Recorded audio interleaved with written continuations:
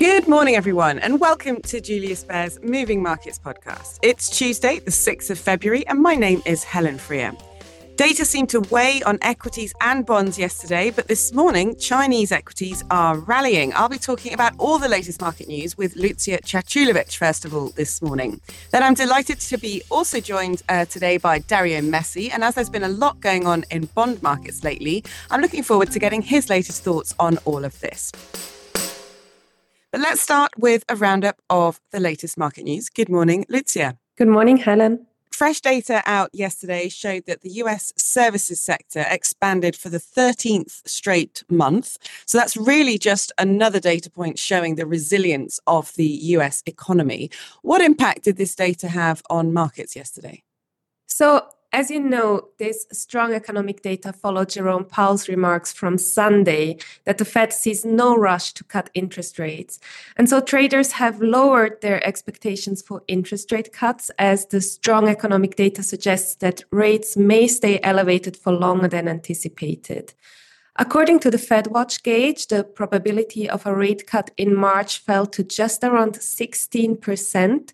And you remember, Helen, just a few weeks ago, this probability was seen at 80%.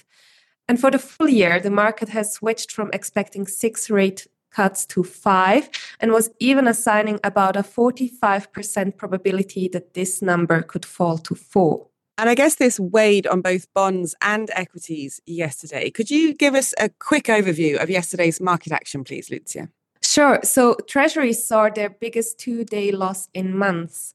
10-year yields climbed 14 basis points yesterday and currently stand at 4.12%. And the more rate-sensitive two-year Treasury yield got close to 4.5%. The US dollar also climbed. It reached its highest level in almost 3 months against other major currencies. US equity markets suffered broadly and small cap stocks were hit particularly hard. The Nasdaq tried to bounce back during the trading day, but it eventually also ended in the red. European markets also closed flat yesterday as investors here also digested the latest news out of the US. Let's move on to Asia Pacific, where the Reserve Bank of Australia left interest rates unchanged at 4.35%. But the main headlines in Asia have all been about Chinese equities that have rallied. Could you tell us what's been driving the moves there? Yeah, so there's news that the Chinese government is stepping up its efforts to stem the sell-off in equities with a series of policy announcements, including trading restrictions for certain investors and a pledge by a sovereign wealth fund to increase its stock purchases. President Xi Jinping is also due to receive a briefing from Chinese regulators on financial markets today, and this fuels market optimism that more stimulus is on the way.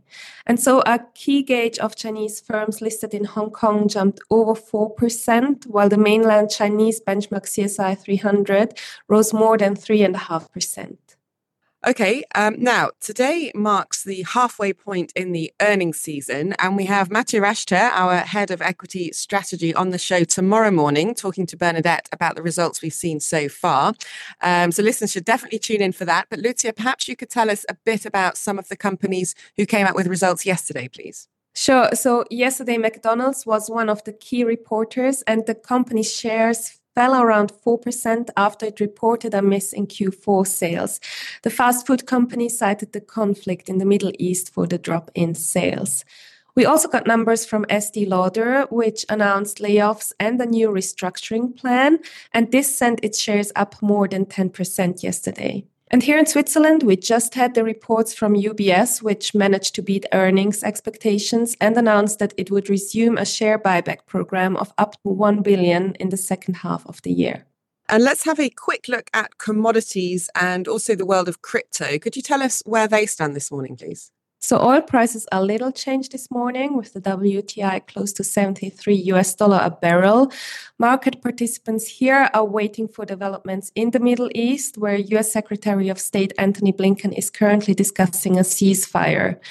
As for gold, prices are down, but still above the $2,000 mark, as they are weighed down by the stronger US dollar and the higher bond yields.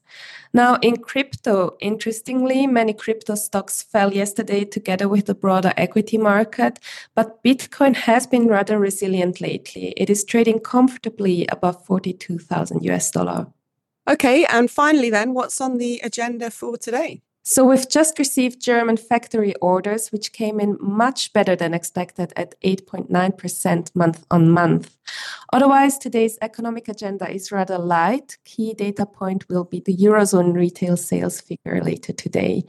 Futures in Europe and the US are mixed, but mostly in the green currently. Excellent. Thank you very much, Lucija, for the great roundup this morning. Thanks for having me, Helen. Now, Dario, good morning, firstly. Good morning, Helen. So last week, and also yesterday, as we just heard from Lucija, there was once again quite a lot of action in bond markets. We saw moves in both directions. What's your take on what's going on here, Dario? Yes, indeed, it was a heavy week. Started off with the quarterly refunding announcement by the US Treasury. Was quite optimistic, and also a smaller projected deficit than probably most observers expected. Was certainly also supportive for bonds then, with the outlook for lower Treasury supply. But then the real decline in yields came later with the issues of a smaller US bank. There was again this fear of banking stress, worries of what we have yet to expect further from the difficult environment for the commercial real estate sector, and also the possibility for loan losses there by the banking system. Later then we had the Fed, was no big surprise, and also the job market report on Friday showed just once again this resilience that you also mentioned before already of the US economy, and specifically also of the labor market. Looking at bond yields yesterday, it seems the signals on US growth and resiliency are winning the battle. Yes, exactly. Last week was different. The bank stress varies way more than the labor market signal.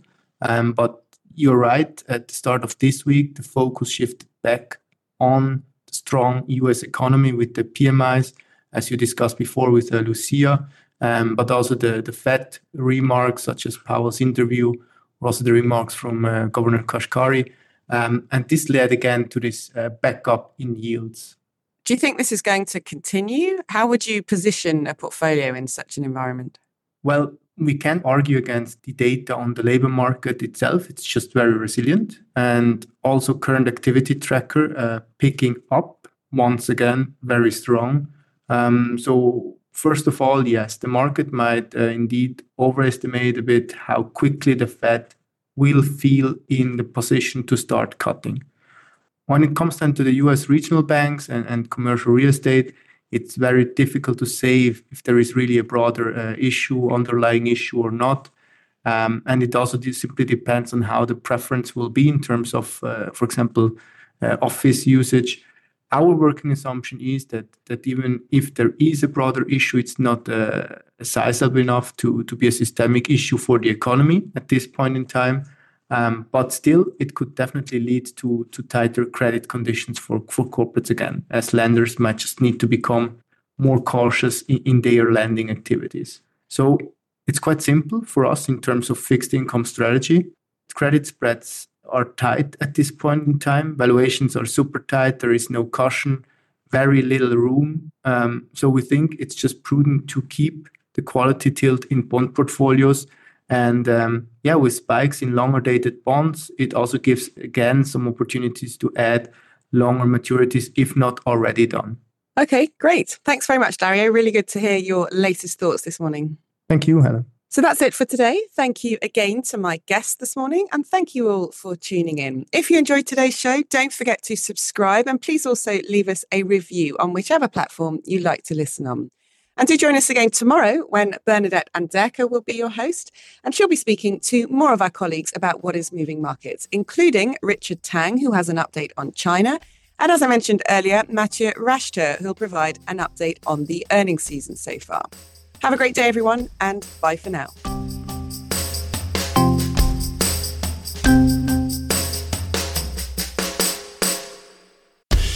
The information and opinions expressed in this podcast constitute marketing material and are not the result of independent financial or investment research. Please refer to www.juliusbaer.com/legal/podcasts for further other important legal information. Für unsere deutschsprachigen Zuhörer. We would also like to make you aware of Marktanalysen und Gespräche, a monthly podcast in German, where Julius Baer experts discuss some of the latest market developments. We share our key research and insights on today's ever-changing economic landscape in German. Search for Marktanalysen und Gespräche on your favorite podcast player.